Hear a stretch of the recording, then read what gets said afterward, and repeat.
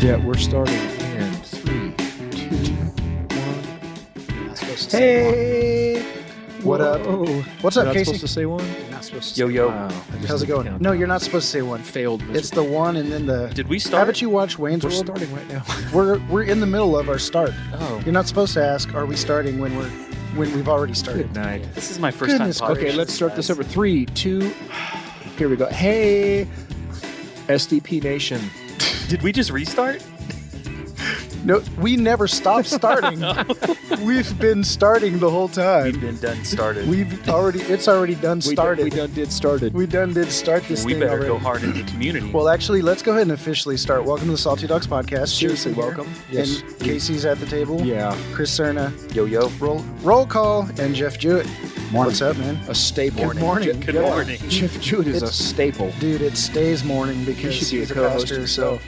Yeah. Stays morning. He stays morning. It stays morning for pastors. You mean he Christopher- stays in morning?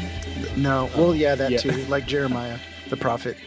Christopher likes to do different things in the beginning of our podcast. Always throws me off last Which second. really- I know. just- I'm like, Dad, can we do this? And you're Yeah. like, no, really, we're not doing really grinds We're doing my Jason's thing. gears. It really grinds my gears. that. Well, we were talking about Dad, can I read this article on the podcast? Go ahead, son. Well, it didn't even work out the way that I wanted it to. But we were talking about Christianese. Me and Casey were making some really funny Christianese things. I wish I you didn't guys even know could I have was heard them. speaking Christianese. You were. You know what Christianese is. I was don't fluent in that language. You were.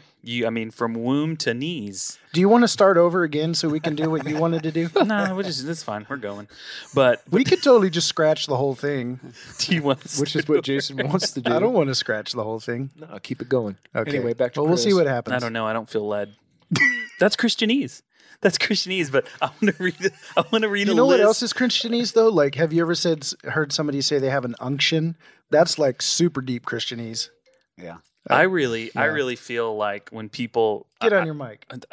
I feel like the ultimate Christianese is let me pray about that, which just means I don't want to do that. Where's your Because heart? most people don't do that. Where's your heart, bro? Where's your heart at? Check your heart, bro. We're gonna get together and have some sweet fellowship. Really just want to echo the echo of your echo of my echo. How's your quiet time going, brother?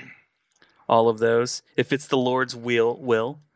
Yeah, all of those. Praying hedges of protection. Oh my gosh, the hedge of protection though. Yeah. Yeah. Like, Which I always wonder. It's like the demons are like prowling around. They're like, "Oh no, a hedge! We must about face army of demons." you know what I think Ominous is bush.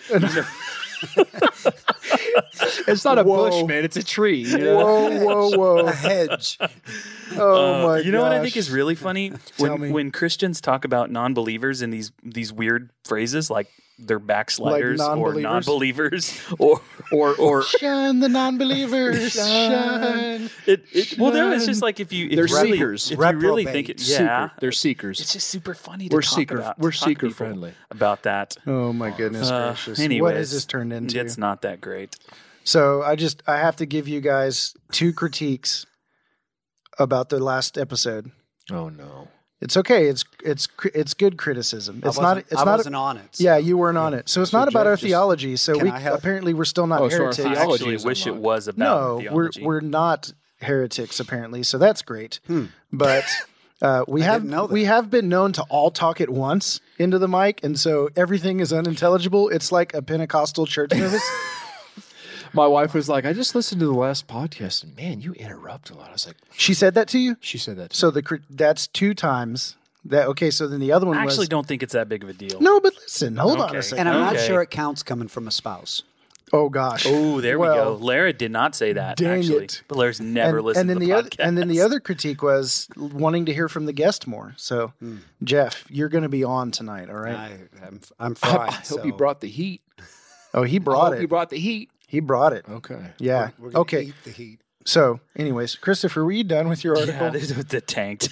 It's so bad. Do you want to start over? No, I don't care. We can just keep Mulligan. Going. Yeah, We can Mulligan. pray about it. we can. Let me pray about it. It was just really. I thought me and Casey were going to go into some serious Christianese and it would be funny, and it wasn't. So I will never bring anything new to the table again. For the listeners that are still with us after Right. after all this. Oh, they're there. There's 4 of them Oh wow. right now, live. So I don't know. Yeah. Anyways, Anyways, so we're here. We're doing this thing. we are here. Yep. It's the podcast. It is. Salty Dogs. Here we are. SDP. Season 3. And the place to ICT. be. Episode 6 with our guest, Jeff Jewett. Mm. Right? But JJ first, JJ the jet plane. but wait, there's more. Oh my gosh, I need my computer to load. Come on. It's this basement Wi-Fi. It's the basement Wi-Fi. So it's time for one of my favorite segments of the show. We only have one segment. No, we have going hard in the banter paint intro, and then we have the segment where we talk about starting the intro over again. So we just left that segment. I hate that segment. That's a brand new segment. And then we have the Worse. segment where you try and bring new things to the podcast, and we all know how that works. and now we're moving on to this new segment. And I actually had something that I wanted to talk about, but You do? Well, we could talk about Do that you really? after this next. Yeah. This I wanted hold to on. talk about. I bought a smoker last weekend to smoke delicious meats, and it was really good. It was really fun. I've been wanting to do it for a while. My dad is an avid barbecuer, and he bought a smoker, and so I've been watching all the stuff that he's been smoking, and so I was like, you know what? I need a really expensive machine in my life that smokes delicious meats for me. So I made a chicken the first time, and it was undercooked, so we didn't eat it. Except the wings and the legs were done, so we ate those. We did not eat the breast. The other thing I made this last weekend was ribs, and I sent Jason a picture of them, and they were really good, and they looked really good. And Jason had smoker envy. I had smoker envy, totally. This is totally leading into our topic, by the way. Is it? Right. Oh, yeah, food. actually. Absolutely. That's what I meant, wait, guys. we forgot about the Ugh. topic. Oh my gosh, Oh, wow. we did. Well, Yeah. yeah. So you bought a smoker. You I feel bought like a man smoker. now. Well, no, because that's toxic masculinity. So no, I do not Oh, feel well, does like it- a man. I just feel like a person Well, who I likes feel to like- I smoke think you- Man, delicious I meats. feel like a woman. You know? I think Somewhere in between is what I feel like. I was I thinking think Cheech and you- Chong. Oh my gosh, yeah. I think you look more like a man today than you ever have because you're decked out in Houston Astros gear. I'm just saying. They're spanking bottoms right now. They're on a 9-game winning streak. So I got to represent my Houston Astros. Yep. There you go. All right. Boom. Well, back to the podcast. Wow. We're still podcasting. I think we should have we start over. Have we started yet? We can totally start Oh over. my gosh! I swear, if you guys Pass we, the salt. we actually do talk. So here's another interesting thing about Past the Salt, which is the segment that I love. If I say it too fast, it sounds like Past Assault. So it's like our Past Assault segment of the show where we talk about we got beat or we beat somebody. But that's not what this is. Past Assault is actually where we read reviews and comments and messages that people send the show. And Don't do this segment next time. Yeah. which one? This segment? This segment next Oh, podcast man. when they're reviewing this podcast. Boy, yeah, I know, right? Hi, caramba. Oh, you know what? I just think it's like it's later. I mean, we're closer to More closer. We're closer to our bedtime. Yeah, I don't know. It's all scattered. It is. I'm all scattered brain. So check this out. We've got John from Facebook to the Salty Dogs Podcast Facebook page. He says, "So I have nearly an hour drive to work each day, and I've been looking for something to listen to when I'm burned out on music. I used to love talk radio, but the bickering, the politicking, it all distracts me from my spiritual walk. So far, I like what these fellas are putting down." That's a pretty strong. Until he listens to this episode. I mean, I don't know. The This intro might to- this might be the one that either you know what we might gain an audience from just being like this, or we might lose an audience. But At least it's real. You know what I mean? And, you know, John, we're putting it down, but I hope the Lord puts down some rosy cheeks on your face. You know? dude, that is by far the best doffing of rosy cheeks to anyone's face you've ever given. Good. Yeah. I hope he wears them proud. Who gave those to you? The Lord? Are those rosy cheeks you're wearing? Why, yes, they are. Man, you guys are going to have to forgive us. We had another level of stupidity. So These check it headphones out. are sweaty. We cannot start podcasting after 7:30. We can't. We have to do it No, at 7. so It's lead- like not feeding gremlins after midnight. It does not go well. It doesn't go well. Listen to the old Asian so man's segueing, wisdom. So segueing into our topic. JJ over here had an awesome I was just sitting in the pews one of these days, and he's his church is the church that I attend. Well, it's not his church technically; it's the Lord's church, but that's where I go to. And he had this sermon that was called "Food and Faith," and to be honest, the amount I don't know. I don't know if it was the state that I was in, or if it was just the word, I don't know. But like it hit me so hard because there were just so many things that it sparked off. When you get to when you're listening to somebody or using their gifting, and Jeff operates in the gift of teaching as well as Jason and Chris. Does what he does. But like, you got the giggles there, guy. Yeah. But when you're listening to somebody and you're there in that moment. And you're there in that moment, and it really just you're there for that reason. And this food and faith sermon that he preached, and we're not going to go through. We got his sermon notes, but that was just kind of a preface. But it's pronounced preface. I prefer preface. He prefaces people. So, but it was so profound to me, and the amount of knowledge that we can glean. So everything physical is a shadow of the spiritual. And everything. And so when we talk about like even the aspect of food, like we can talk about all these different like trees or anything else like in the physical realm, but it's always like a shadow of the absolute truth. So there's truth, right? And there's a deeper truth. And so the deeper truths that I was gleaning out of his message that the Lord put on his heart was seriously profound, and it sparked some things in me that we're going to get into later. But I just kind of wanted to open it up to Jeff and just kind of let him lead us into this, because I really felt that the Lord, that this is. I told him instantly after that. I came right up to him after the sermon. I was like, "Man, you have got to come on the podcast and talk about this because it's important." And I felt that it was very important. So I'm just going to let Jeff kind of lead us into and introduce us to this topic, and then hopefully it'll spark out some conversation here. Welcome, sir. Thank you. Have you survived? I don't know. Ask me in an hour. Well, yeah, right. So tell us the name of the paper you were just writing before you walked through the doors to get on this podcast. Yeah, I had to present a paper on the Cartesian revolution, René Descartes, Cogito ergo sum, I think therefore I am, and the difference between individuality and personhood. The idea being that the individual is profoundly separated from God, and the person is someone who is in community. So I am who I am because of you. Interesting. That's kind of like the same concept of namaste, right? Like, not the same concept, but like Yeah. It to an extent, the concept of individuality contra the Cartesian revolution, this idea that we think and that gives us being is completely false. Individuality is the mantra of our culture, and it's absolutely false.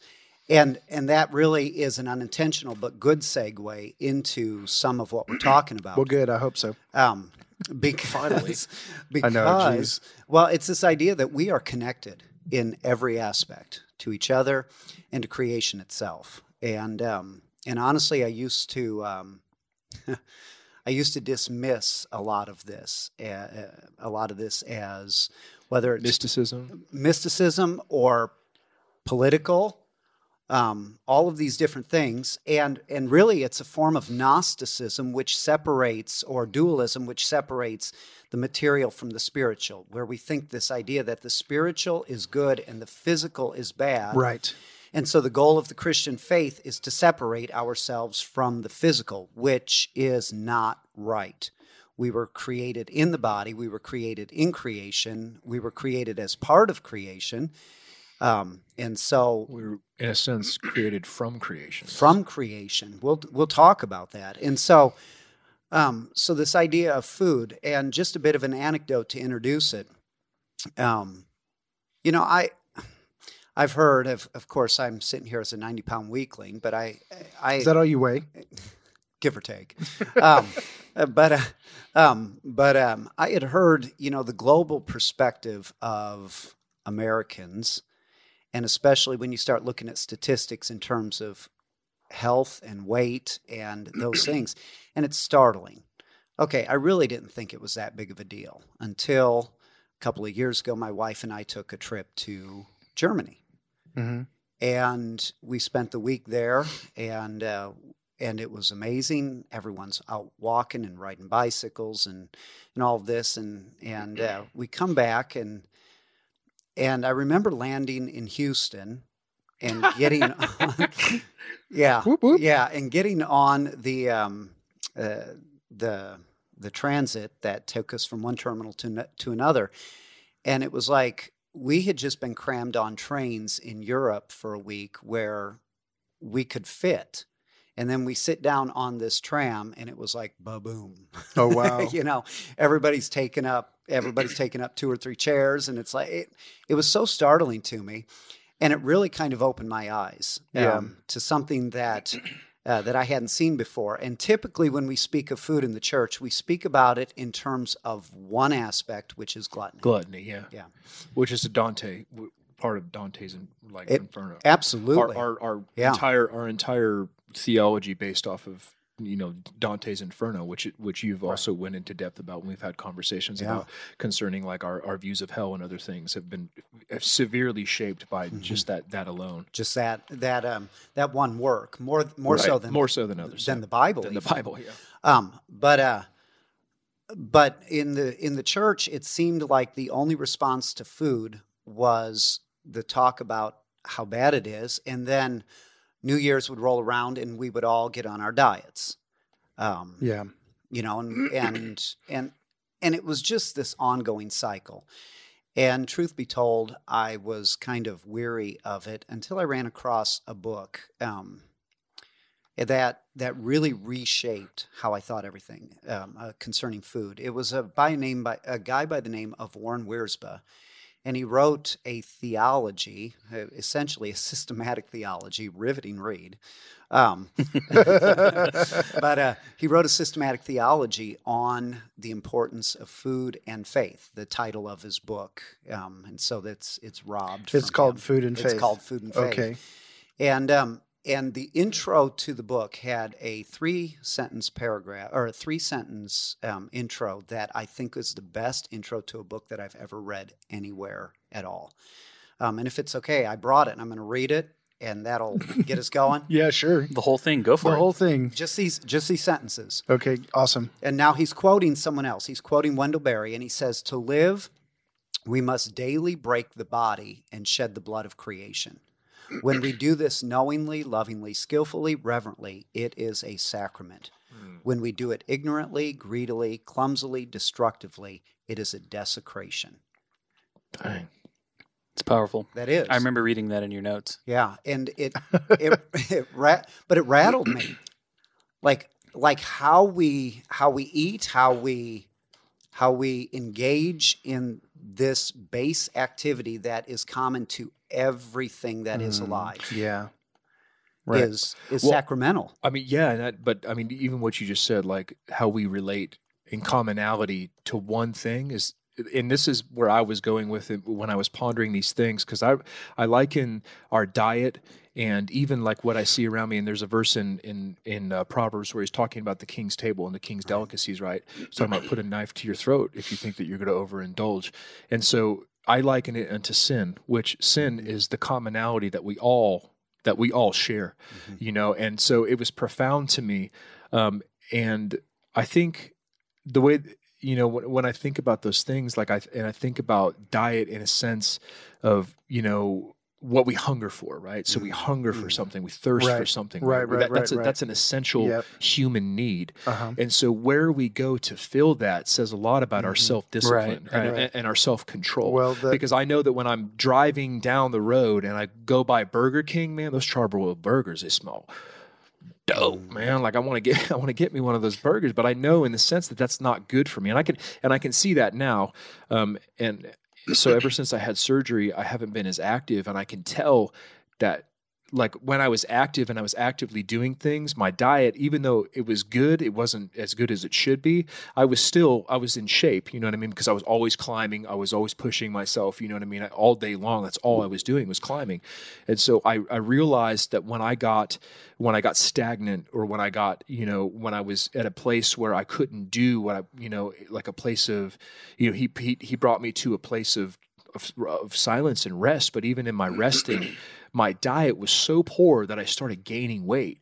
You know what I mean? Even though in a sense, in my mind, I'm doing what's healthy because I can't be active on my shoulder, my inactivity led me, in my inactivity, my diet was so poor that I was starting to gain weight. And it's not a good thing. You know what I mean? And so I liken that.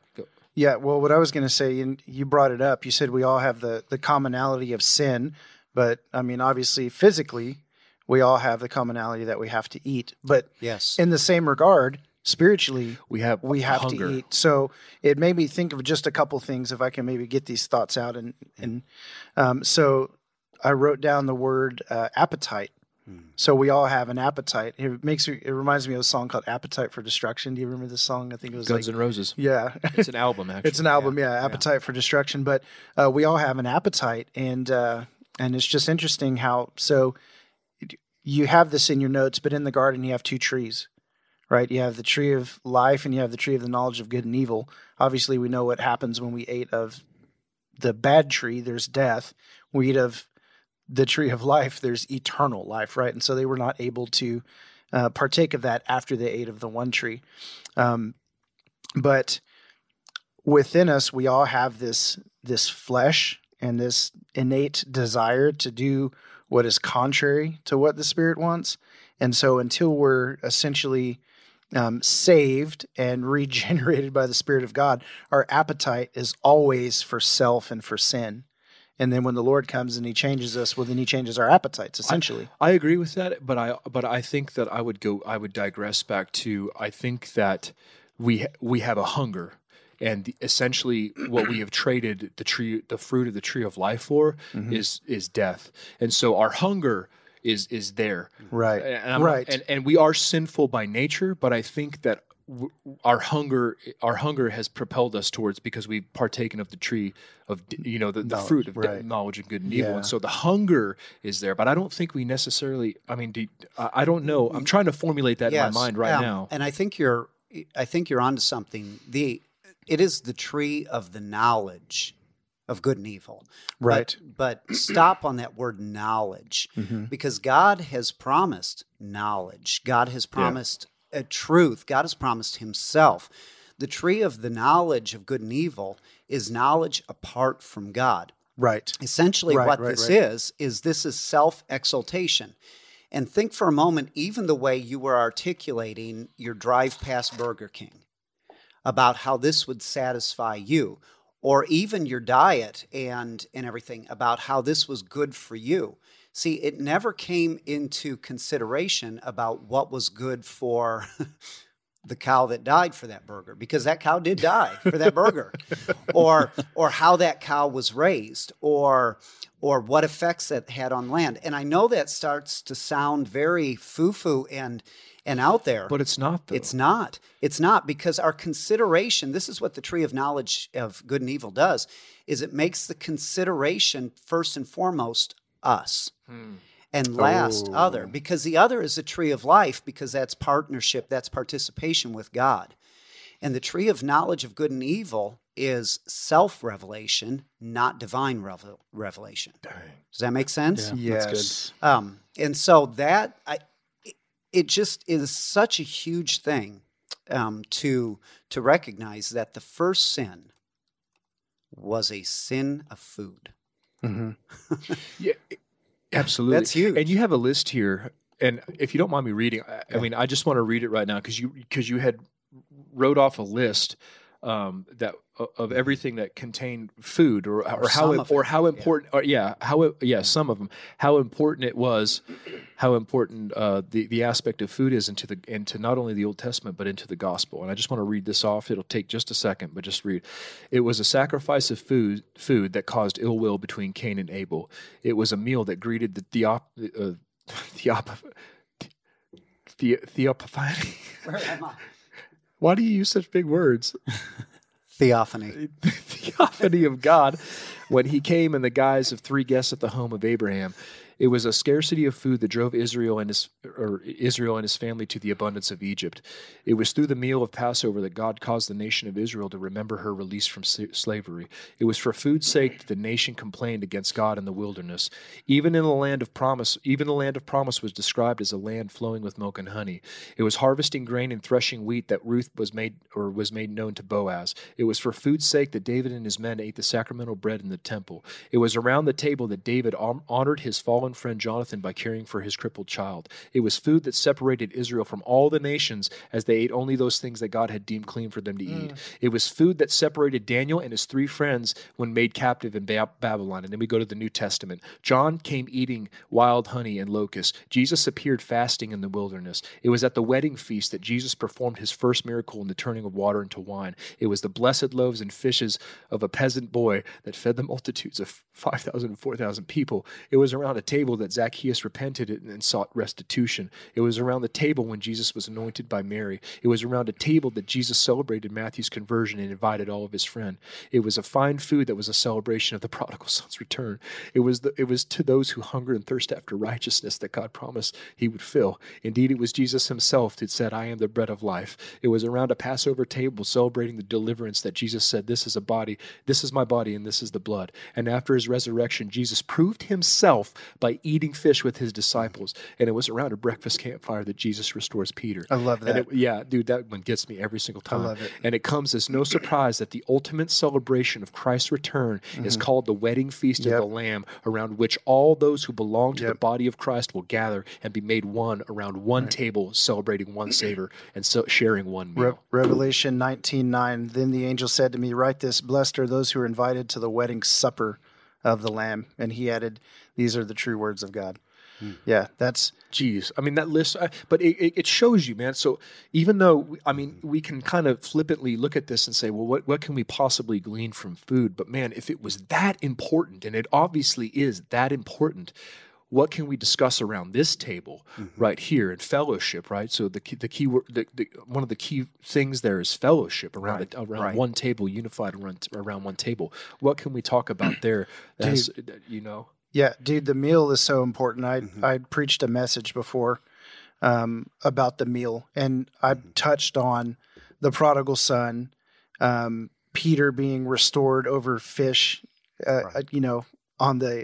on the beach, and then ultimately being, then also Jesus says, was it Revelation 3, where he's saying, behold, I stand at the door and I knock, and if anyone lets me in, I'll come in and I'll sup with him. I'll dine. I'll sup with him.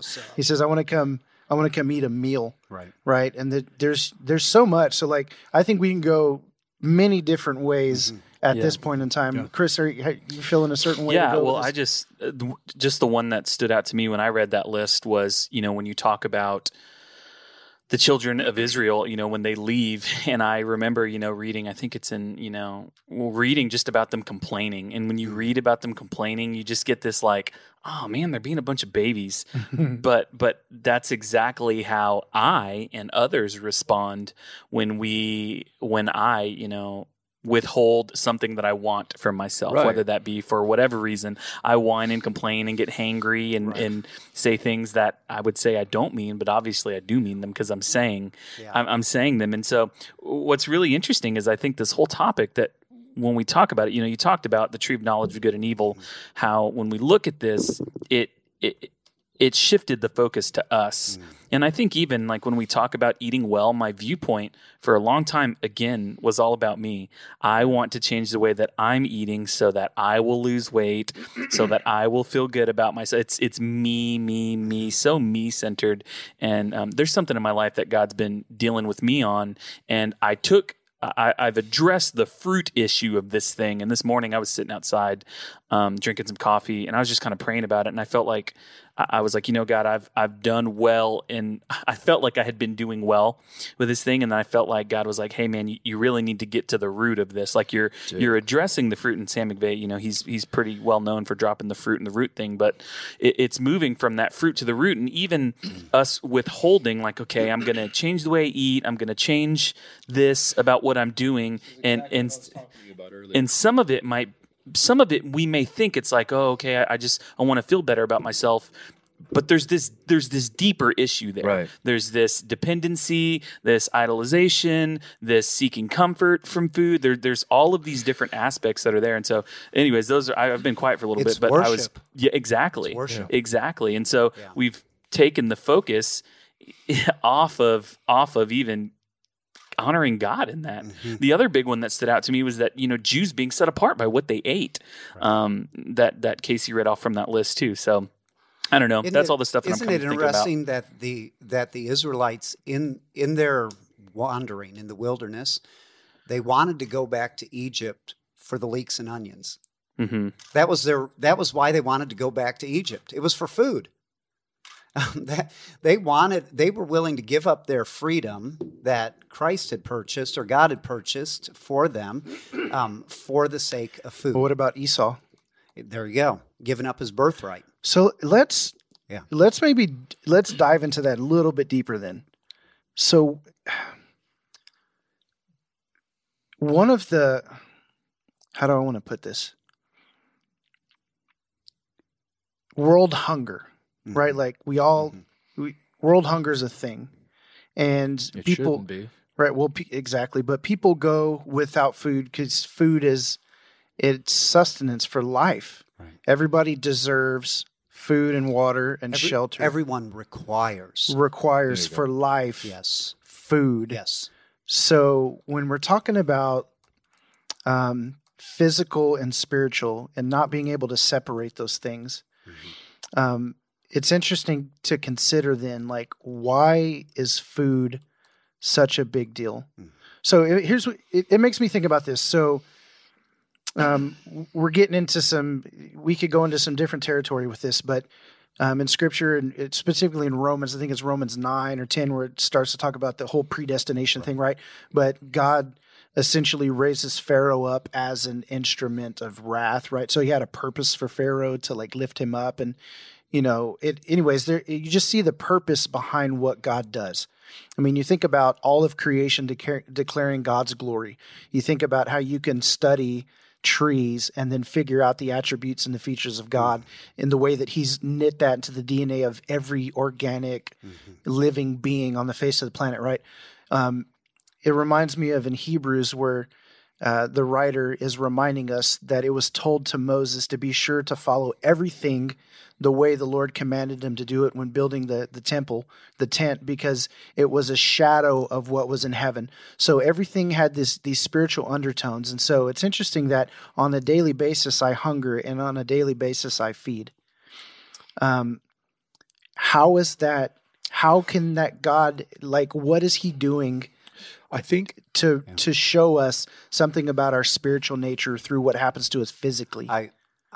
Where I would begin with that is the recognition that in eating there is gospel, because every time you chew on something, something has died that you can live.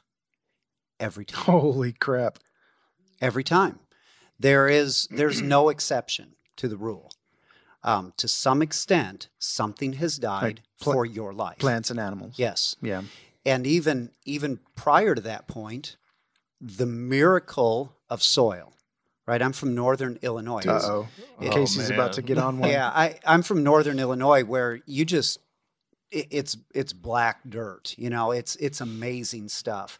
It's rich. It is rich. And when we moved to Kansas, and I had this little plot in my backyard that I was going to turn into garden, I remember turning over the dirt the first time and looking at it going, I don't know what to do with this. Oh, wow. And I told my wife, I said, give me 5 years and I'll grow good dirt. And we're about 4 years in. 4 years in. I've got some pretty good soil going. So let's talk about that, though. What are you doing to enrich the soil? That's the key. Soil itself absorbs death. That's what it does. Yep. It decomposes it. Well, I mean, the things You're so within the soil. poetic. But the it truth. it is. Talk to me more about Yeah. death. It's intriguing. Good soil is a history of death in all regards. That's where the nutrients come from.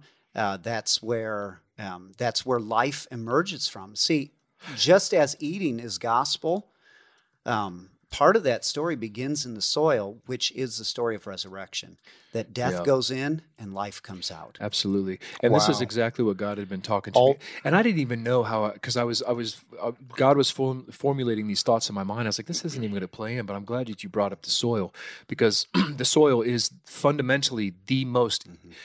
So you look at a tree, right? And if I'm going there and I'm going to diagnose a tree, the exterior always is a telltale sign of what's going on at the deeper issue, right? So those exterior problems are usually it starts in the soil. If there's poor soil, if there's poor drainage, if it's compacted, if there's anything, that's why the parable of the soils is so important, because it's talking about our heart, right? And so what I want to get into here. So when I'm diagnosing a tree, I always know if the exterior is suffering, that always means that the first thing that I ever investigate before I talk about pests or diseases or anything, if the tree is stressed, it is originally stressed almost always from the soil that it's planted in, okay? And so I wanted to move into this thing where we're talking about the cultivation of the heart, right? Because Jesus was talking about, unless a seed dies and it falls to the ground, it dies, it can't do. So within the soil of our heart, is it any wonder? So to me, in my mind, when Jesus said, "Take up my yoke," right, which is to partner with him, right? So when I think back to what the oxen were doing back then, what did they use oxen for? Plowing the field, man. And we're talking about the interior here, and Jesus is calling us to partner with him in the cultivation of our heart. Okay, and that's the ingestion, okay, of Christ. Christ said, this is my flesh, this is my blood. But I think about this, man. Okay, God the Father is the source of all life. So God the Father is the tree in the garden. He is the tree. Jesus, because we cannot ingest God as a whole. We cannot receive him in whole. Jesus is the fruit of the tree of life. A fruit has what? Flesh, and it has juice, blood. Jesus is the tangible, tasteable part of the Father. He is the receivable part of God the Father. Right. And in that is seed. So when you ingest, and we were talking about this in marriage group just literally before this, we're always doing exterior things, right? We're always doing, okay, well, if I do this, this will lead me to a better life. But the work is always interior. Right. You know what I mean? And so the God the Father, the Word, right, is like a seed, right? But when that seed is thrown, or when it's ingested, or however you want to go about ingesting the Son, right? That death, which is what he was talking about, that death gives life. So he's calling us not only to partner with him, yoked with him, to cultivate the interior of our spirit. Dude, he's calling us. It says, I think it was in James, where he's talking about, man, God brings the rains. Or what was the proverb? It was saying, like, you sow here or you sow there, but you don't. God the Father, God's the only one that makes it grow, right? And so we're called to cultivate the soil of our hearts, man, so that as we ingest the sacrament, right, the flesh and the blood. So when you inside of the fruit is seed, man, and that's how that's how the tree propagates.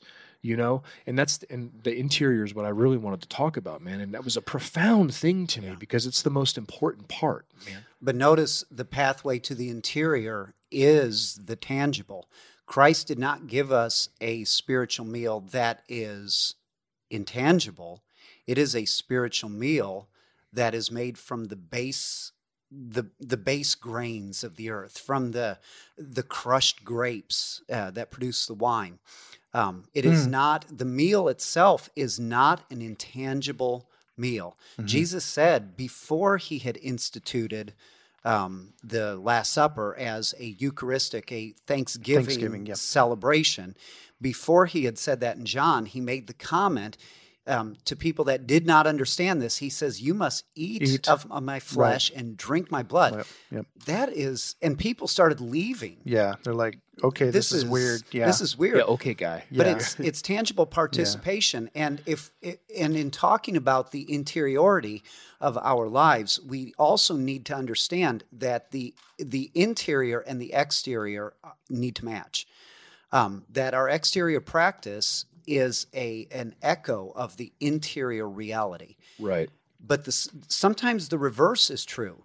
I just read a quote by C.S. Lewis, and I'm going to paraphrase it, but he said, we need not get so fixated on what it means to love another if we don't like them or we really don't love them. He says, the reality is we just need to practice love, and eventually the love will follow. Mm-hmm. And there is a sense where an exterior life of faithfulness gives way to an interior life of holiness. Right, paves the way. It paves the way. Yeah. Right. Right, but I also think that this is the difference between food that nourishes and food that does not nourish. So anything that we ingest that comes into our body that is not needed is what? Expelled. Right. Okay, but Jesus said, though, if you drink the water that I give you, if you partake of what I give you, it will give you life, right? It's nourishing. So he doesn't give us anything that is going to be expelled from us, not from him, right? If we ingest anything, it's going to come out of us, right? But the nourishment that he gives us, like exactly what we're talking about, so, it will become a well in him, like coming out from within him, leading up to eternal life. That's the difference between something ingested that is nutritious and something that ingested that is expelled, because that's the waste. And there is no waste with God. You know what I mean? Yeah. In Christ, it's all nutrition. So that, I know that when I eat things that are healthy for me, I feel, you feel it. You can just feel. But when you eat that crap, man, like you feel like what you eat. You feel literally like I feel horrible. I'm like, oh my God. No, it's more literal than that. I even think the old saying, "You are what you eat." When we think about communion, this is literally the case. You are what you eat. You become what you're ingesting. And in that passage, I was just trying to look it up, but in that passage that Jesus was talking about, where what we put into our bodies is expelled, he was talking also about our mouths. Again, here is an outward, here's fruit, the fruit of our lives. And he is essentially, and you can look up the passage yourself. I don't have it off the top of my head. How does it quote? It's the passage out of the overflow of your heart. The mouth speaks. Yes. But in there, he is essentially saying, stick with me on this, he is saying the mouth is to the heart what the butt is to the body. Exactly. I knew that. Luke 6:45. Okay. Yeah. No, well, I mean, if you look at our world and you just look at the culture and what everything that's advertised to us, I mean, and everything that's taught, it's all about the outward stuff and taking care of outward, and a lot of the times it's outward, taking care of outward to have an effect on the inward, when we can, and there's some truth to that, but we can also just go straight to the inward, and we can also just go straight to the heart and what's going on there. And I think for me, like I'm hearing this and I'm going, I mean, obviously I'm the light bulbs, when I was reading your notes, Jeff, they were going off. There's so much wisdom in everything that you're saying. So for me, I'm looking at this and going, okay, what does this look like? How do I begin to implement this in my life? And I just thought of a friend of mine that I have. She actually started to pray and ask God, how do you want me to eat?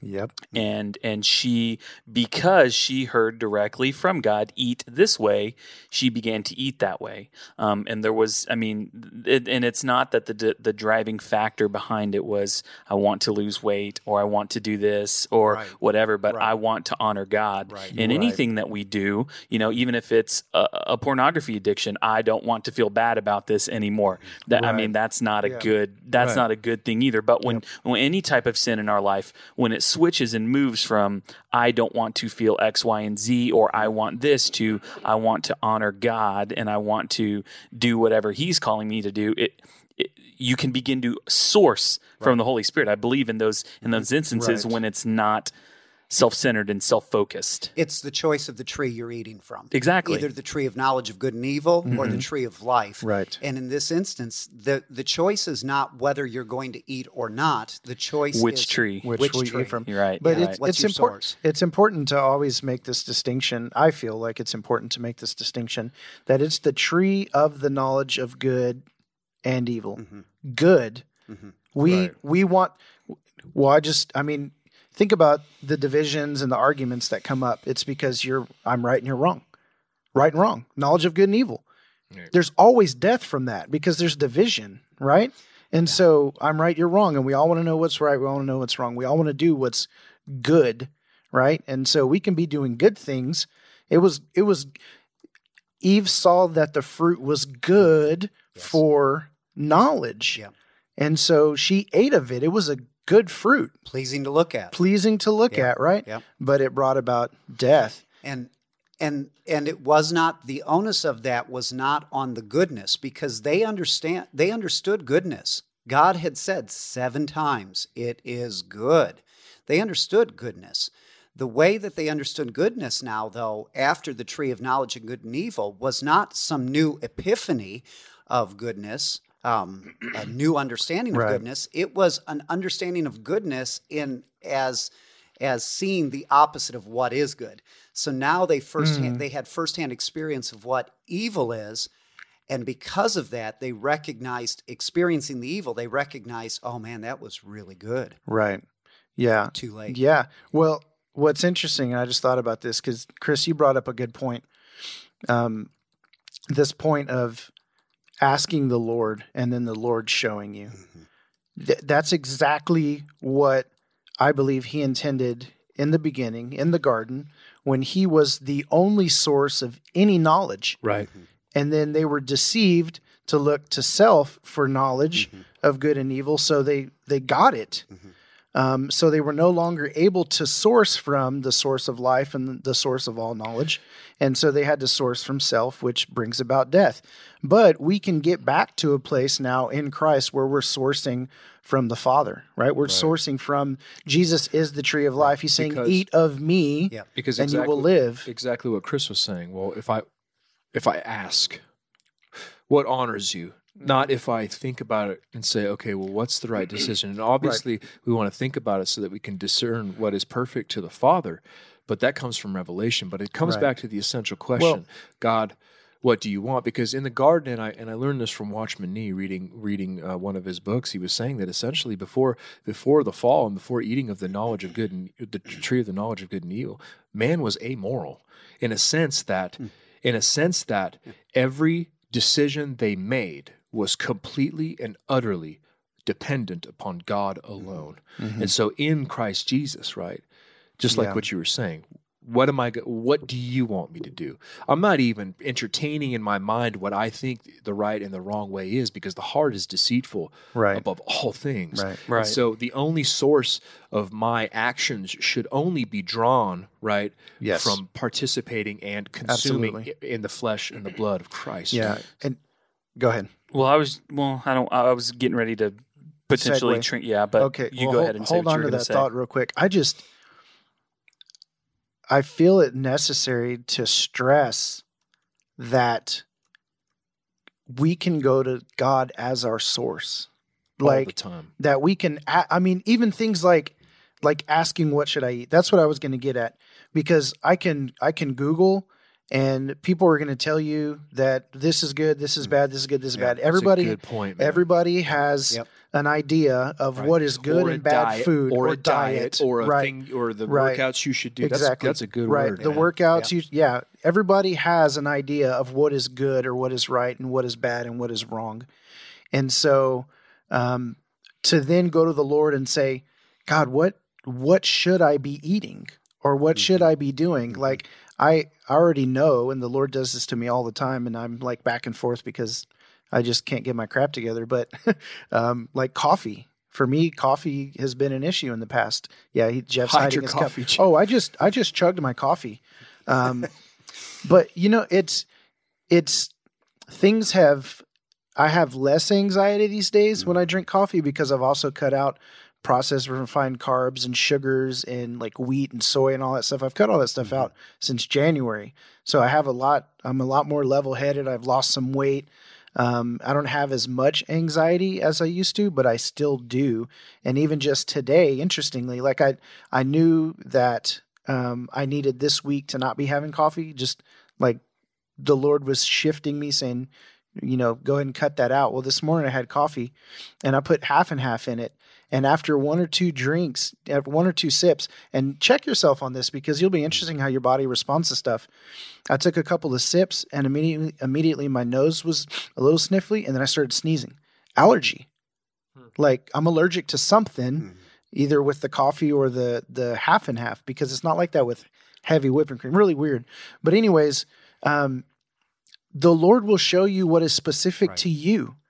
Right? What is it? Where's that scripture where it says, if any man knows in his heart that he shouldn't do something and he does, it's sin for him.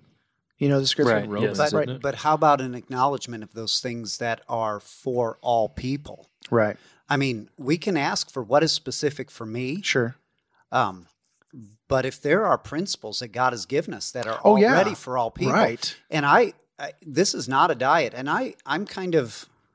I don't diet, so it's not fair for me to say this, but I have just an unhealthy view of food as someone who is morbidly obese. For me, food is an interruption, and I loathe the fact that I have to stop and eat. Yeah. And I see it as an inconvenience, and it irritates me, and I've not seen it as a blessing. And so my view has been just as skewed. To the extent, here's how wickedness crept into my heart over this issue and interiority, is we would sit down at the dinner table with my family. You get all these Beaver Cleaver ideas of we're gonna talk about things, how was school, all this stuff. And I would be like, no one's talking. No, we're here to eat. Let's get this over with so we can get on with life. Oh my gosh. And it was horrible. It's wicked. And I'm still battling these things. So there are practical things that I think are for all people. And apart from the diets and the good advice, I want to give a few practical things. Yeah. Right. One of and I have studied quite a bit on this the last several months. Biblically, theologically, this is not me following even a Christian diet plan. I have a problem even with things like, sorry, Casey, I have a problem with things like the Daniel plan. And here's why. Because what Daniel and his friends were doing was a way of separating themselves within the culture. It was not a diet that was meant to promote their health. Right. It was evidence that in spite of their diet, they were healthy. Right. Yeah. Does that make sense? Yes. I mean, I see so much of this creeping in even to our Christianese, to go back to one of Chris's intros. One of 20. But here's a practical, and it's just so simple. When you eat food. God made food. Mm-hmm. You're like, well, yeah, that's what I eat. What does that mean? Yeah. If it doesn't rot, it's not food. I agree. I agree. Okay.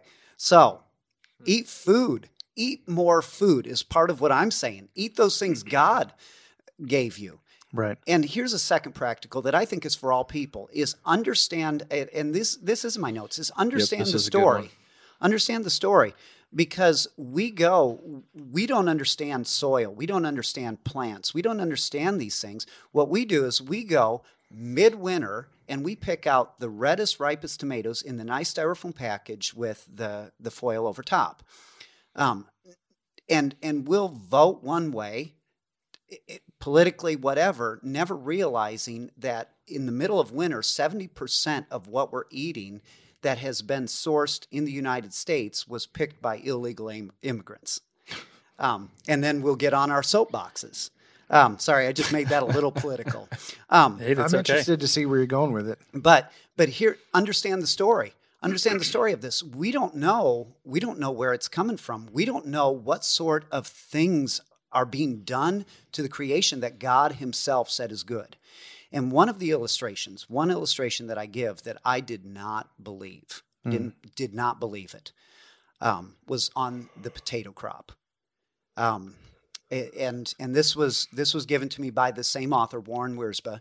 But I had to check it out. One of my I don't know if employers, one of my superiors in my tradition was, and I believe still farms potatoes in Colorado. And so I had to check some of this out because I didn't believe he it. farms potatoes, or he farms potatoes? He farms fat ones, or he farms fat ones. Yeah. But here's how this industry works, apparently. And I'm just quoting others, but I did check this out from a firsthand source, is the potato crop in America is dictated by two things, commodities, we consider them: the potato chip and the French fry. 70% of the farmed potatoes in America go to those two industries. Goodness. Two of the worst things for our bodies, if we're going to talk about what's good for us and bad for us. They serve no nutritional value for us at all. None whatsoever. None. And actually are a detriment. And they're typically fried in seed and vegetable oils, which are a byproduct of industry, sold to the masses, and are terrible for inflammation in the body. Just FYI. And the salts and the sugars, and that's all beside the point. But here's what this requires. Here's what these industries require: is a uniform potato, a uniform size, so that the potato chips are relatively the same size and the French fries fit in the box. Well, if you plant a potato crop, you don't get that in a soil base because there's irregularities in that soil base. So what the potato farmer does is they go in and they kill the ground, biologically kill the ground, so that there's nothing organic, there's nothing biological, there's no inconsistencies in the soil. Then they plant the crop, and then they feed it unnaturally. Okay. That's all good. This serves the product. This makes food a commodity, not a blessing. Dang. Right. Okay. So you're like, well, what's the big deal? Well, what the big deal is now if that ground goes fallow for 10 years, a decade, that ground in northern Colorado or in Colorado goes to desert in 10 years because there is nothing there. Okay, so we have just destroyed what God called good for the sake of a potato chip and a French fry. And it's a little sickening. Well, when you put it that way. And I love these things, but here, when I say eat food and when I say get the backstory, this is part of the backstory. Yeah. And understand that. yeah. And I absolutely agree. Cause we went to, did you go to the Outcry? Was it called Outcry? Yes. Yeah. And remember when we were standing in line and all those people were handing out pamphlets, it was like, yes, it was going, vegan for God's cause. Oh, basically. Was it? Is that what they were? Because it had a lamb on there and everything else. But and when you look at those kind of things and you look at the people handing them out, you're like, oh, you gypsy vegan, you know what I'm saying? Whatever you want to say, you know what I mean? But as I looked at the pamphlet and it was mapping out the way that we, for the sake of commodity and for the sake of mass production, the way that we treat animals and stuff like that. And I'm not making this political. I'm only saying what this pamphlet spoke to me. Sure. It laid out what I'm not going to go into, but with the Tyson chicken farms and stuff that, the way that they treat chickens. And even some bad stuff. Well, I will say Tyson, I have researched this. Tyson has really improved the standards. So okay. Tyson is one. Chick-fil-A farms from farms that treat their chickens fairly well. Yeah. So God's chicken, so stuff like that. Yeah. Not only that, they read them the scriptures before they. Not only that, but to produce milk from cows, they artificially inseminate cows, gross, dude. Yeah, you know what I mean. So that they produce young. That we don't care about the calf; they just want the milk. You know what I'm saying? And it can get ugly. It gets super ugly. Yeah. But just like what the point there, like turning it from sacrament into desecration, is the way, and knowing the backstory and things like that, and to me at the time, and I had gotten off track obviously, but at the time that really, I was like, man, that is a total disrespect. You know what I mean? To the, just like what you were saying with the ground, just destroy the whole ground for the sake. I know people who are vegan, or don't eat certain kinds of meat, or only buy the most expensive because it's farm raised, or grass fed, no hormone, non-GMO. I mean, they eat that way, but it's But they because do it it's so that they can walk into a No. bar and tell you that I'm a vegan. You know what I no, mean? There's a no, difference that's not between who I'm talking respecting about right now.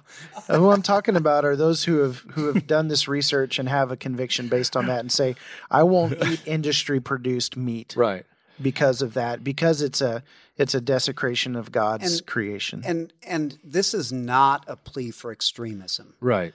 This is not a. Yeah, we're not pushing agenda. We're not advocating. No. Veganism, vegetarianism. I do believe God has given us the bounty of creation. He said, Yeah.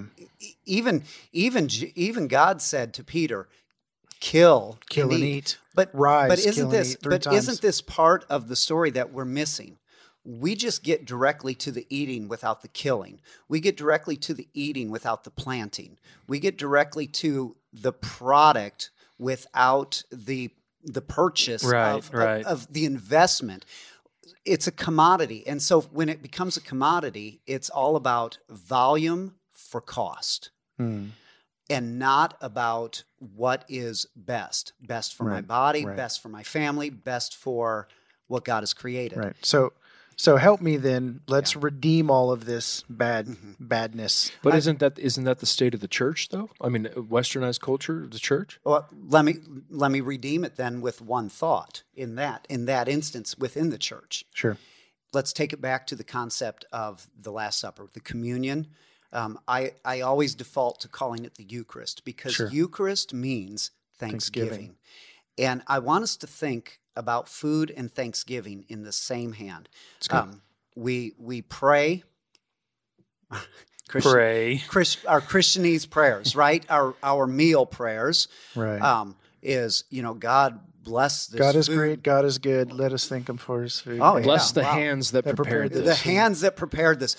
Bless this food for the nourishment of our body and the furtherance of your kingdom. Oh my gosh. Right? All of this stuff.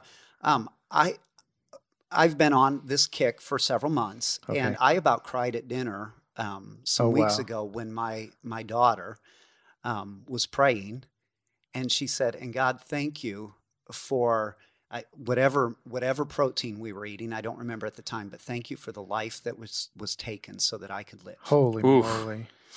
Wow. And, okay, so do you know that meal that I have been so kind of a curmudgeon about, we got to get through this. Do you know, for me, sitting around the table with my family that night, that meal became a sacrament. Thanksgiving. It became Eucharist. And I want us to think about the meal of Christ this way, okay? If we will consume the body of Christ, which is what we are to do, it is a sacrament. And it's not just a spiritual thing. It is something we are to do together in community.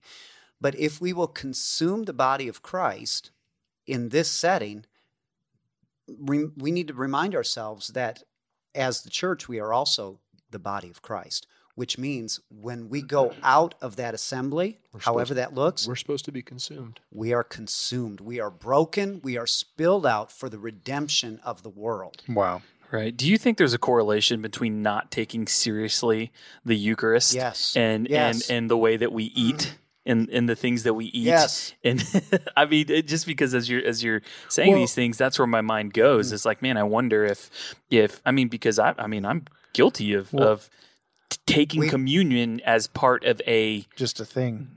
it's being done. I'm going to do it. Okay, Lord, let me try to A form without any sort of it's form without function.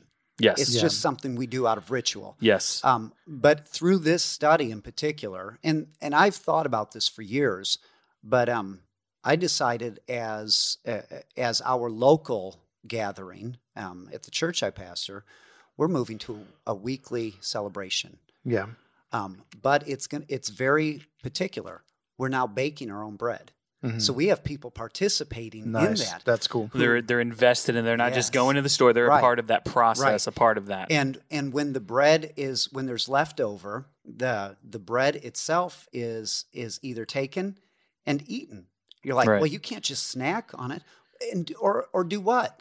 Put it in the trash. And it's good bread. Yeah. It's a great recipe. Or sometimes I give it to my chickens. It's like, well, that that produces fruit. We take the juice, we pour it back into the cups, and we drink it. Right. So what I'm hearing right now is you're saying that Christ is in all things, right? Yeah. In him we have our. And I want to reverse it. How does that scripture go? All things are in Christ. Right. All things are in Christ. In him we have our being, and right. Yes. Yeah. If we say Christ is in all things, that's true to an extent. But that stumbles very quickly into pantheism, where God is all things. But the we don't want to stumble into pantheism. No, the converse. You don't want to stumble in there, bro.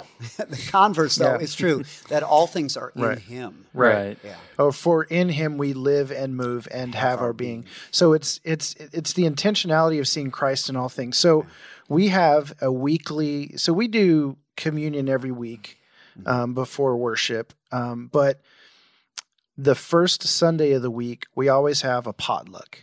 And so I've gotten into the habit of praying, and I pray this intentionally every time, and people hear me say it every time. But it's my way of thanking the Father for the way that he provides for us in all ways, especially with where we are in this country and our level of wealth and our standard of living here, I suppose. Like, we're obviously way crazy blessed with bounty, right? Hand over fist food. But on Sundays when we come together and we have potluck and we essentially have all of this food that we get to sit down and eat and consume together, I always pray, I say, Lord, as much as there's food on this table, remind us that you continually provide for us all things physically and spiritually. And so let the feast be a reminder of your infinite love and mercy and grace for us. So when you look and you're like, man, there's so much food, I think, gosh, there's so much grace, there's so much love. Right. Like, I try and make that a physical representation of the bounty that the Father pours out to us. And I'm always intentional about that. And I believe so much now, so much more in the feast. So like the Feast of the Tabernacle, the Feast of Unleavened Bread, right? The Lord prescribed the feast to his people. He prescribed celebration. He was like, you want law, I'm going to give you law, but it's going to be for your benefit. So that one, you see Christ in everything, because all of the feasts point to Christ. Right. Why shouldn't ours? Right? Yep. So it's just intentionality in seeing Christ in all things. And food is one of those things that we've taken for granted, or we've developed a relationship or an addiction or a disdain. Right. All equally perverse. And remember that that was good. I'm done. The sacrifices all throughout Scripture were consumed by the people. The Passover lamb, on the night that the Israelites were getting ready to exit Egypt, he said, "Yes, kill the lamb, wipe the doorposts of your home, and then eat the lamb." The sacrifice is always consumed. It's always consumed. And I think then Jesus gave us a way to consume his sacrifice. John the Baptizer said, "Behold the Lamb of God who taketh away the sins of the world." How does he take it away? Part of it is we consume. Right. Jesus would have said, "Eat my flesh and drink my blood." And John would have been like, I knew it. Yeah. And he was going to tell us to do that. But then, and this has to be emphasized. We cannot leave here without everyone understanding this, that this then is the proper response of the church to the world. Read that passage in 2 Corinthians 5:20. Well, what is it? 18 what through is 20. 2 Corinthians 5:18 through 21. And he said that we have been given the role of ambassador into the world. And just as Christ came to reconcile us to the Father, now we have been given the ministry of reconciliation. It's a Christ form cruciform, and also as though God were making his appeal through us. Well, yeah, and all the times that like you really look at Jesus when he was like with Peter and everything, like it was about reconciliation, man. Like, so the meal is to point to reconciliation, or as a process of reconciliation. This is what grace is. Grace is being consumed. And mercy is allowing yourself to be consumed. Grace is the act of consuming. Yikes. So really this conversation is centered around redeeming, food in the mind of all people, especially That's a better believers. title. That's a great title. We should have Redeeming said food. that. Redeeming food. But even also the table, because from Yes. sharing, what I've really appreciated about today's conversation is you sharing some insight into your life. And I mean, even today, we're so guilty of this tonight we had dinner and we turned off, we didn't have the TV on and my kids are like, where's the TV? And we're like, we're not having the TV on. Like but there's these things that we do in the way that we sit around a table. I mean, some people are going, you sit around a table? But we have a table. Yeah. Our family purposely purchased a big table because, and I like that in your notes. You talked about the table and you talked about that. And there, I mean, the table should be this sacred space that when we gather around it, I mean, we're giving thanks, but we're also engaging with one another and we're present with one another and we're admonishing and encouraging. I mean, there's all of the one another's that are happening around the table. And I think redeeming food and redeeming the table. I mean, these are the things that my takeaways. I've been pretty quiet, but that's because I'm being convicted like crazy, but also encouraged and spurred to take action.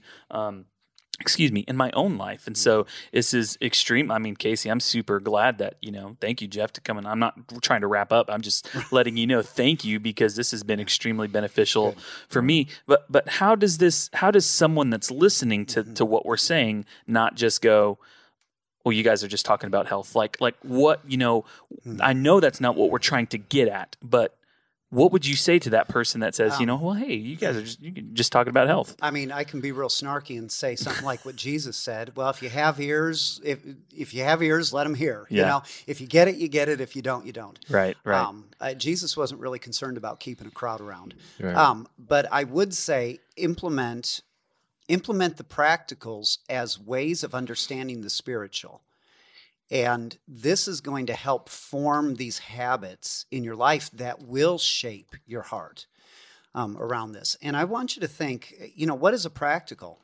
I want you to come to the dinner table, even just once a day. If you make the commitment to, or start small, once a week, you're going to come to the dinner table and think of the table as an altar. You're like, that's profane. No, a sacrifice has been made. Something died. Yeah. And here's an altar.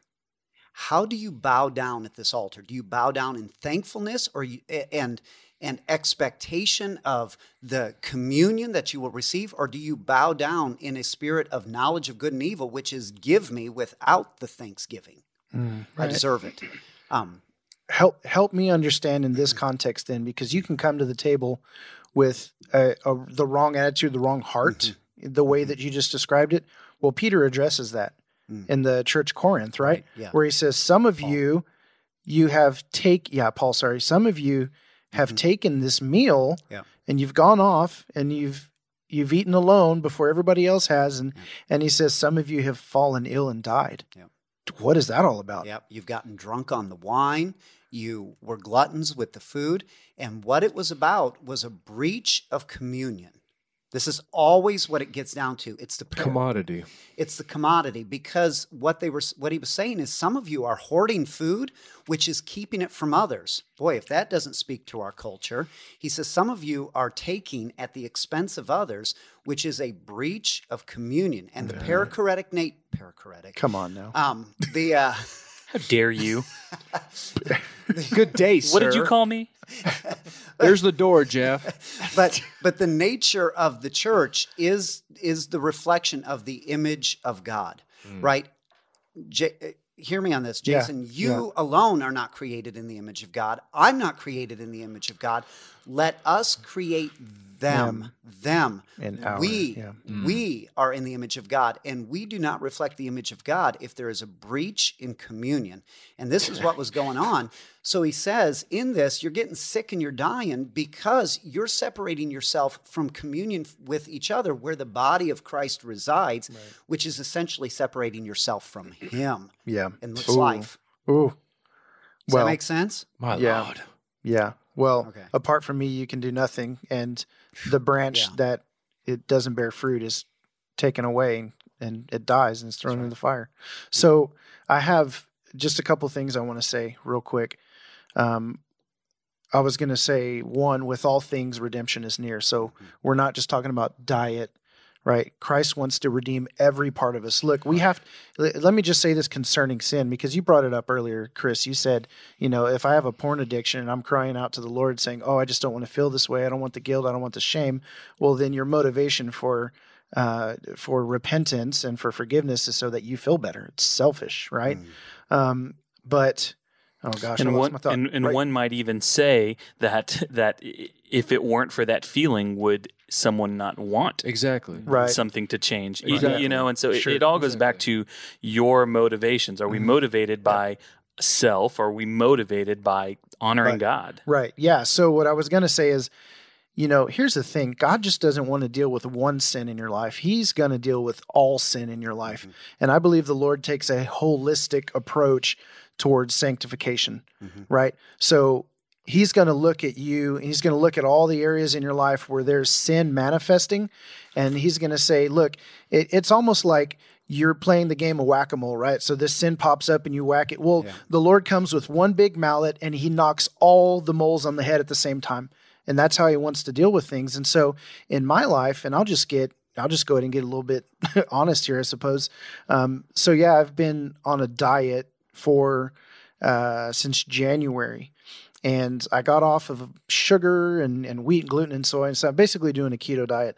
And anyways, I've lost quite a bit of weight, but something that I've also noticed, and I've heard other people talking about this, is that the propensity towards addiction and towards lust and like porn and that kind of stuff goes away when people start to get their diet under control.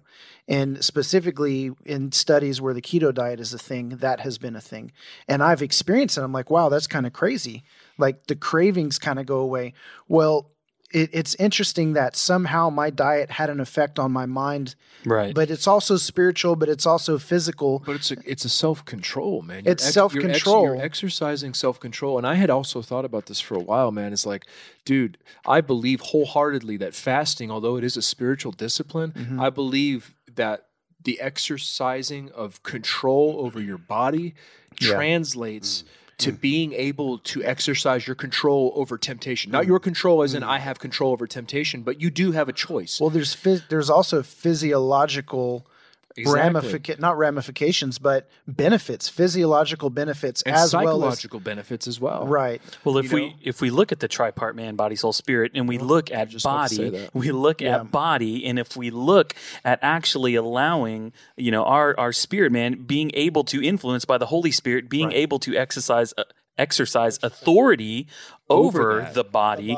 there's some good things that are going to happen. When normally the two other parts of man, normally we only focus on body and ignore soul and spirit. And so when that begins to happen, there's some good things that are going to come into alignment. It's an overdevelopment in certain areas of that mind, body, spirit. You can overdevelop in areas like that. Just like what you're saying, you can focus so much on the spiritual, or focus so much on my mind, or focus so much on my body. But the true discipline is in the balance of all three of them. All things.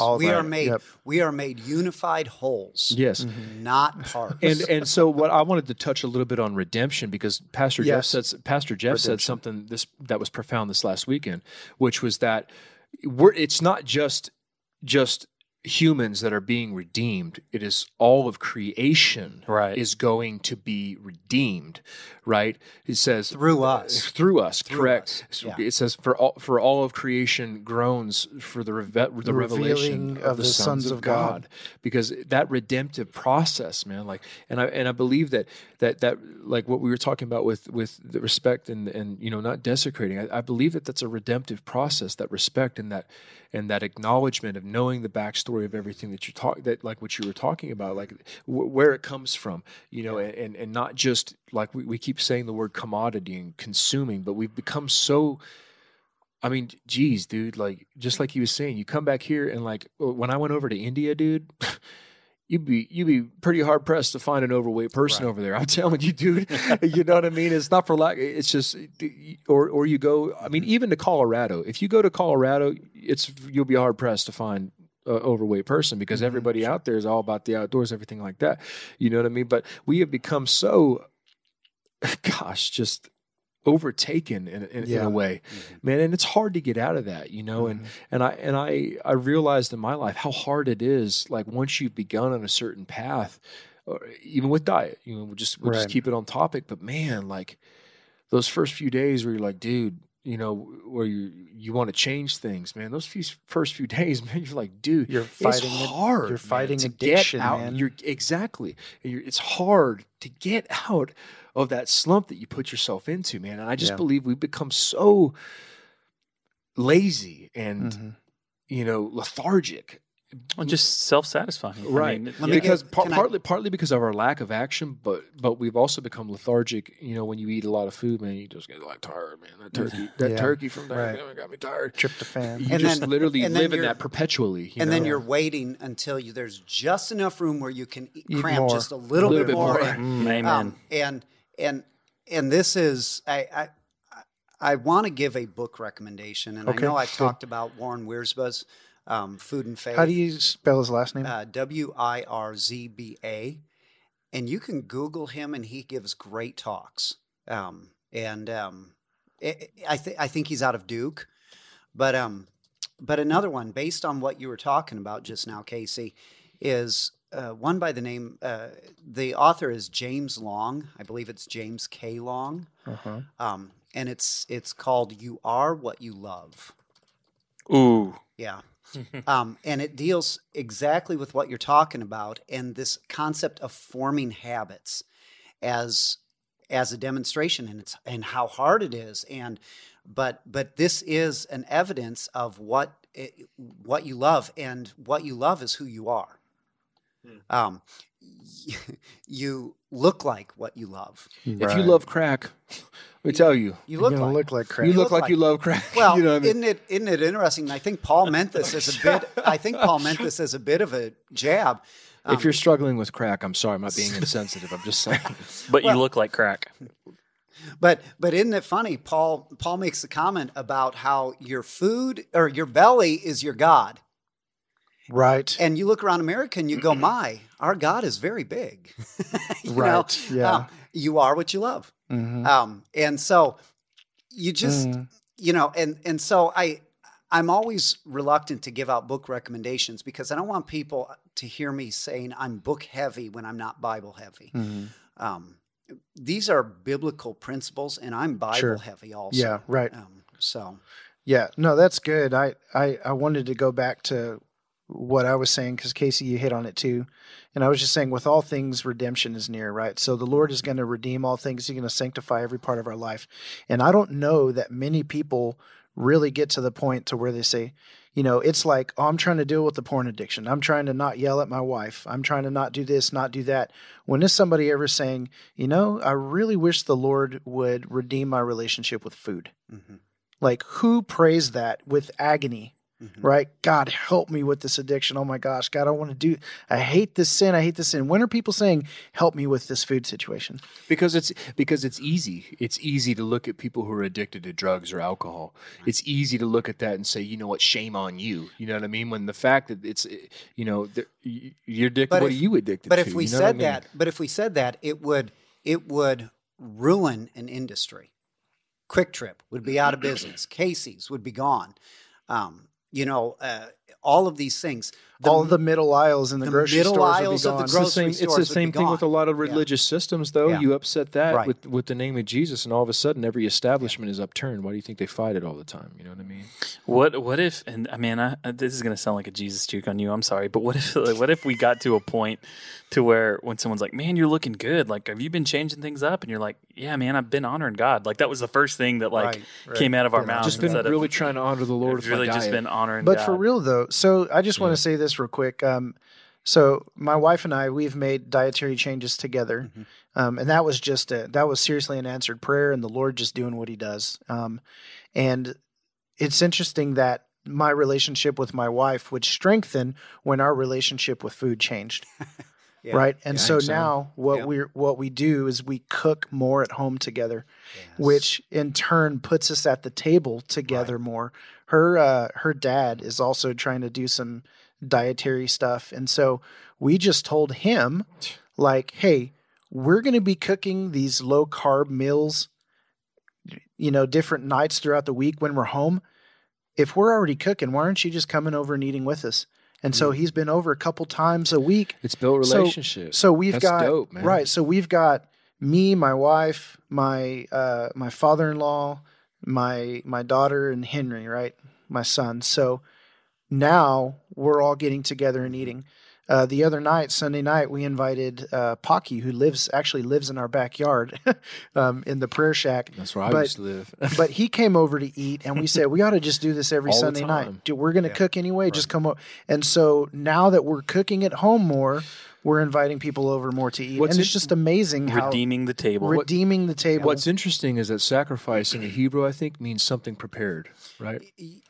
Yes, to some extent. There's multiple meanings, but there's one so of them many is meanings, is something prepared, and what Yeah, you're doing yeah. right there, just like what you were saying, like we've lost the preparation of it. We just eat it Right, without even right. thinking about it. But like even the preparation of the meal, just like you were Is- talking about, including somebody in the preparation of the bread. communion Right. bread, gives somebody it creates a cohesiveness, Right. man. Even in that small of stuff, like what you were saying, like when's the last time you ever thought, well, man, I just want the Lord to redeem, my relationship with food. But like even in that right there, it's a beautiful thing, man. Me and my wife and I, we're cooking together, but that's time together that you're preparing. It's So, quality like time. you're preparing the sacrifice for the table, right? Right. Dude, that's dope. I kind of feel like this goes back to habits, but there's almost this domino effect that if you, let's say you swing by and you pick up something on the way home, and then you're in a hurry to get home, and then you get home and you eat, and then it's almost like it starts this cycle of dominoes that continue to topple over with how the rest of your evening is going to go, as opposed to going home, cooking, taking that time and spending it with your family. It's like when you knock over the right domino, it's sourcing from the right tree again. Here we go with the two trees. Am I going to eat from this tree? Or am I going to eat from this tree? And really posture and how we posture ourselves. And the time, it begins with a sacrifice of time. It is a sacrifice of togetherness. So I'm no longer allowed to be an individual and isolated and alone. And it culminates in the sharing of a sacrifice of something that died for you. See, it's always sacrifice. And I encourage people even to push that sacrifice further. Not everyone can grow enough of their own food to sustain their family. Right. But grow something so that next time you go to the grocery store, you understand, you will have a better appreciation for that tomato or that cucumber. for sure. I just had a friend of mine on Facebook, Keith Russo. I think you guys know him, but he planted a pineapple head 2 years. Yeah. And he picked it. And he had this pineapple amazing. Was for that 2 years. Yeah. And then we just go and pick up a pineapple. We're guilty Right, of literally right. letting a pineapple rot and not eating it because it went past. Yeah. But to go back to your point, we can start with herbs. Right. Cilantro, basil, all those things. And you'll appreciate it more. And something else that's tangible is eat it in season. Yeah. Right. I know you hear that a lot on TV, but understand you're also hearing an industry. We have a diet industry that, isn't it amazing? The turn of the new year, we talk about diets. Then by Super Bowl Sunday, we're talking about hot wings. Mm-hmm. And so the diet industry feeds the food industry, which feeds the diet industry, which feeds, and it's a cycle. Oh, it's crazy. And so, yeah, there's more practicality to this. If you grow something, you understand it from the beginning to the end. You appreciate it more. You're not going to let it rot. And eating it in season. Our bodies are designed for that. Right. Isn't it amazing that we sell smoked meats in the middle of winter? Why is that? Well, it's because that's how we preserved meats Right. to Yeah. get us through the winter. Yeah. So when do they put them on the big displays? Well, in fall and winter. Yeah. And so that's when we eat. But then we'll spend as much time going and buying the tomatoes that were made red on their ride here from Mexico. Yeah. And our bodies understand that. And right now we live in a culture that we can get anything in any season. Right. And I'd challenge you to we were designed with a biological clock. I challenge you, even in your food, to eat your biological clock. Right. Dang. Yeah. So Matt Brown on Facebook says, redeeming the table brings back the intimacy designed for our relationships. That's my dude, Matt Brown. Yeah. Matt White. I was gonna say I have a real quick story about food and like so color. now you want to add stories and support stories and bringing up random things? Gotcha. Yeah, Go now for you it. want to support smoking meat when he was no. just talking about it at the beginning Gotcha. of the podcast. Wow. Message received. for this segment of the podcast, Jason would like to tell a story. Is that okay with everybody? With this segment called Hypocrisy. Burn up, pip down. So, recently, so here's one of those things. I was asking the Lord, show me some things about diet. What do I need to be doing? And he showed me specifically when I eat at home in the evenings, I need to be having fish and vegetables.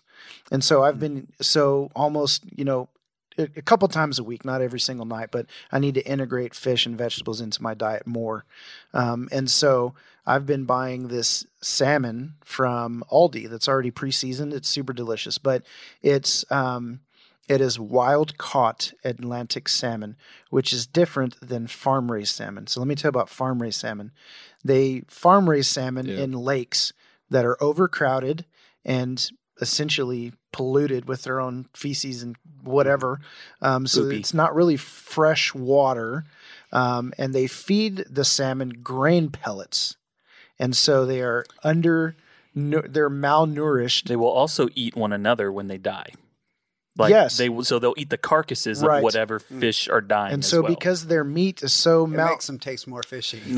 Not only that, but when salmonalism, when a disease, when a pathogen is introduced to one salmon, then gosh. they're in such close proximity to each other that it just like almost decimates the entire population. So here's why it's so disgusting is that their meat, which is naturally pink, is white because they're malnourished. So then they dye the salmon pink. I learned this years ago. I went to Sam's. I used to buy the big, massive pieces of salmon because it was cheaper at Sam's. Salmon at Sam's. Sam Salmon. And on the package, it says down at the bottom, dyed pink. And I was like, never again. So I only eat wild-caught Atlantic salmon or wild-caught salmon I won't eat. But anyways, just interesting that, again, you were talking about we don't know where food's coming from. What are they doing to like make it good and that kind of stuff? Just being aware of that obviously is right. Yeah, is a big deal. Because knowledge is now you know, and knowledge is power. Knowing is half the battle. G.I. Joe, and the other half is violence. Oh my I like gosh. that. It's the truth. That's very American of you. Yeah, dude. So I'll just end with, if you guys want to queue up an encouragement for our listeners, I think we're kind of winding down here, but I just want to encourage people, man, seriously, go to the Lord and ask him how he can redeem your relationship with food, because you would be amazed not only what he'll do to, show you, root out some sin in your life, maybe show you some addiction, but there's going to be things in your life that are going to shift if he, helps you shift diet, but not only with like feeling better physically, that kind of thing, but also again, redeeming the table. Like how is he going to redeem that time with your meal? Because I can sit down for a meal by myself and I can still bow my head and thank the Lord in that moment, right? Or I can do it with other people. There's a book that I listened to called 5 Habits of Highly Missional People. And anyways, one of the habits was eating with somebody 3 times a week. Nice. So roughly if we eat 3 meals a day, over the course of a week, that's 21 meals. Surely we could spend 3 of those meals with somebody who is an acquaintance or a friend or somebody we don't know, and redeem that time to also be missional. Right. Yep. So that's my encouragement. I think for me, it's funny because as I'm sitting here, my wife has been texting me and saying she can't get the kids to bed and she's frustrated about that. And I'm thinking, I told those dang kids when I leave, like they need to listen to their mom. They need to go to bed when she says to go to bed. And I'm going to go home and I'm going to spank them. And then I'm stopping and I'm already going and as I'm stopping, I'm getting checked and going, well, Chris, you're addressing the fruit and not the root. You're addressing what they're doing. And my son and daughter, they're 2 and 4, about to be 3 and 5. I can sit down and have a conversation with them and address the root issues that are going on with what they're doing. And I guarantee you it will be better received than if I were to go in guns blazing trying to attack the fruit. So my advice and encouragement would be to you with whatever has been on your mind during this conversation about redeeming food and the table and all that stuff, go to God and ask him to expose the roots of your heart that are currently malnourished, damaged, cut. I mean, whatever that stuff is, just go to God and seek Him. He can see those root systems, and He can address those things with us. And I think that if we begin to focus on those roots instead of just the things that are going on above the surface, there's some good stuff that's going to take place in our lives. Yeah.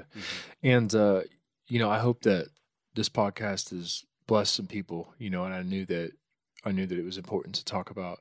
And I just want you guys to not hear any form of law or like we were saying, like how the Pharisees are saying, you can't eat this, can't eat that. That's not what we're saying. And we just wanted to provide some fundamental, just something to think about as you consider moving on into deeper parts of your relationship with God, as we do offer. And it says, honor Him with everything that you do. And, eating and dieting is a discipline. And, I really enjoyed what, Jason and Jeff and Chris were talking about, which is, ask God, He'll show you, and don't. And I'm guilty of this recently. I was like, man, I'm asking all these people, hey man, like what should I do for diet and what should I do for workout and stuff like that, so that I can get my body primed up for competition next year. You know what I mean? Because I want to go in there and I want to get a world title, dude. I want to go ham. That's it. I want a world title. I want a world title, but I never even once thought to get down on my knees and be like, you know what, God, I want a world title. But like, it's like, well, how am I going to honor God with that? Like, I never even thought to ask Him, God, how do you want me to eat? And how, because I believe that doing, and I mean, after hearing this, I think that if I would have done it without not hearing this podcast, if I would have went back and started dieting the way that I wanted to do and the way that everybody else told me to do it, I don't believe that there's power in that. Right. I believe that there's power in saying, God, I want to honor you with my body, and I want to honor, and so hopefully someday I'll honor you with the world title. You know what I mean? Bring it on home. But Lord Jesus, if you want to give me 20,000 Instagram followers too, God, if you'll just get me out of jail, Lord, drop if you will just give me that platform. I know, Heavenly Father. But this is what we were talking about. Father God, thank you so much, Father God, for this world title. Father God, we just really, Father God, want to, I thank you. Father God. But no, honestly, coming back to that, like I never once, I didn't even consider it, and I'm being convicted. You know what I mean? Like, God, how do you want me to live? How do you want me to eat? How do you want this to honor you? How do you, so that I look like you and I look like Christ, which in turn, when I look like Christ, that means that I look like you. You know what I mean? Because Christ is the perfect image of the Father, and if I look like Christ, then I look like God. So CrossFit, baby. And when you look like Christ, you look like God to a dying world. You know what I'm saying? And in that image, the love of the Father. So I just encourage you to go whole ham on it, man. Don't. I'm gonna encourage organic, free range. Yeah, that's that free grass-fed range. Yeah, grass-fed. Yeah, all that stuff. But I'm gonna go home and I'm going to seriously seek the Lord and be like, you know what? How do you want me to do this? Yes. You know what I mean? Always wanting to point people to Jesus. Go talk to Him. Why do we even podcast? Right. We should just literally get on here every single episode. Talk to like, Jesus. you know what? Just go. Well, it was like talk to Jesus. No, never mind. What? Don't. Yeah, I know what you were going to say. No, don't, Chris. Yeah, anyways. I don't know what he's. Jeff, are you done? Are you tapped? Yeah, I'm good. I would just say the difference. I'm good. I'm good.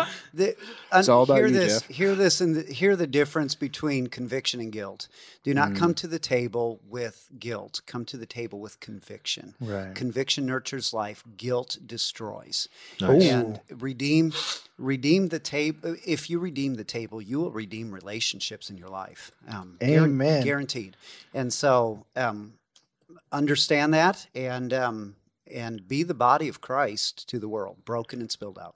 Can you tell me that quote again? Conviction what? I don't know, man. Man, this is the Spirit speaking through. Why don't you go ask God? Go ask God what He said. Yeah, conviction is from God. Guilt is not. Right. Conviction nurtures life. Guilt destroys it. Guilt destroys life. Yeah, I think I might use that to market our podcast episode. Claim it as your own and Amen. Claim it. Yeah. Amen. Hallelujah. Blab it and grab it. Well, but Oh my gosh. You guys already know what's up. SaltyDogsPodcast.com. Shoot us a SDP. message. Hit us up on Facebook. Join the Facebook group. Check out our Patreon account. Do all that fun stuff. Hey, and can I say thank you to the people that send Yes. us emails? Thank you to the people that send us emails and tell us how this is affecting you. Seriously, those things really help. I know they help Casey and me and Jason just really realize that what we're doing matters and that there are people who are having life spoken into them based on the conversations that we're having. So, man, continue to send those. We read them. They do. mean a lot to us. They go literally straight to our inbox, and I read them every single time you guys pop them. And then we'll read them. We'll read them during the Pass the Salt segment. So we can salt the ham salt the whole ham. as we go ham Organic. in the land of ham. The whole ham. Free Nothing range. but the ham. Not All the GMO. You swear to Pork God, ham, the loins. whole ham and nothing but the ham. Pork butt. So help us God. Ham a lamb. Hamelina ding dong.